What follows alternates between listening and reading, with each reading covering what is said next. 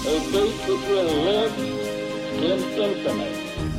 We hold these truths to be self-evident. That all men are created equal. War has at all times called for the fortitude of women. I regard myself as a soldier, though a soldier of peace. The Eagle has landed.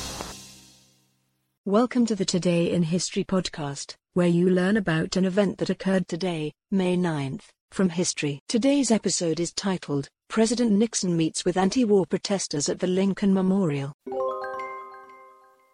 In the early hours of May 9, 1970, a frazzled President Richard Nixon embarks upon what his chief of staff will describe as the weirdest day so far of his presidency. Preoccupied with the recent Kent State shootings and the unrest that is spread to college campuses across the country, Nixon makes an impromptu and bizarre visit to a group of anti-war protesters at the Lincoln Memorial on the Friday after the Kent State massacre, in which Ohio National Guard killed 4 students and wounded 9 during an anti-war protest. Nixon was unable to sleep. Around 4 in the morning, after spending several hours making phone calls, he roused his personal valet, Manolo Sanchez, and asked him if he had ever seen the Lincoln Memorial at night.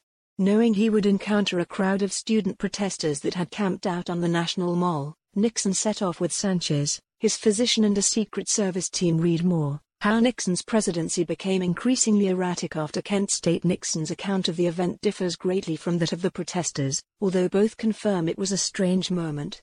Nixon described the students he met there as overawed and portrayed the conversation as a civil one.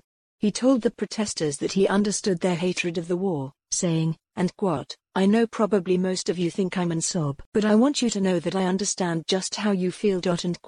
Trying to start a friendly conversation, he asked where they went to school, and when some replied that they had come from Syracuse, the president responded by talking about the school's football team.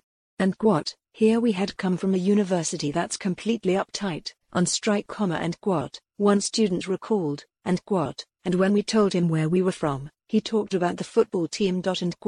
Nixon opined on the benefits of travel, particularly to Prague, Warsaw, and Asia, but his audience struggled to follow along.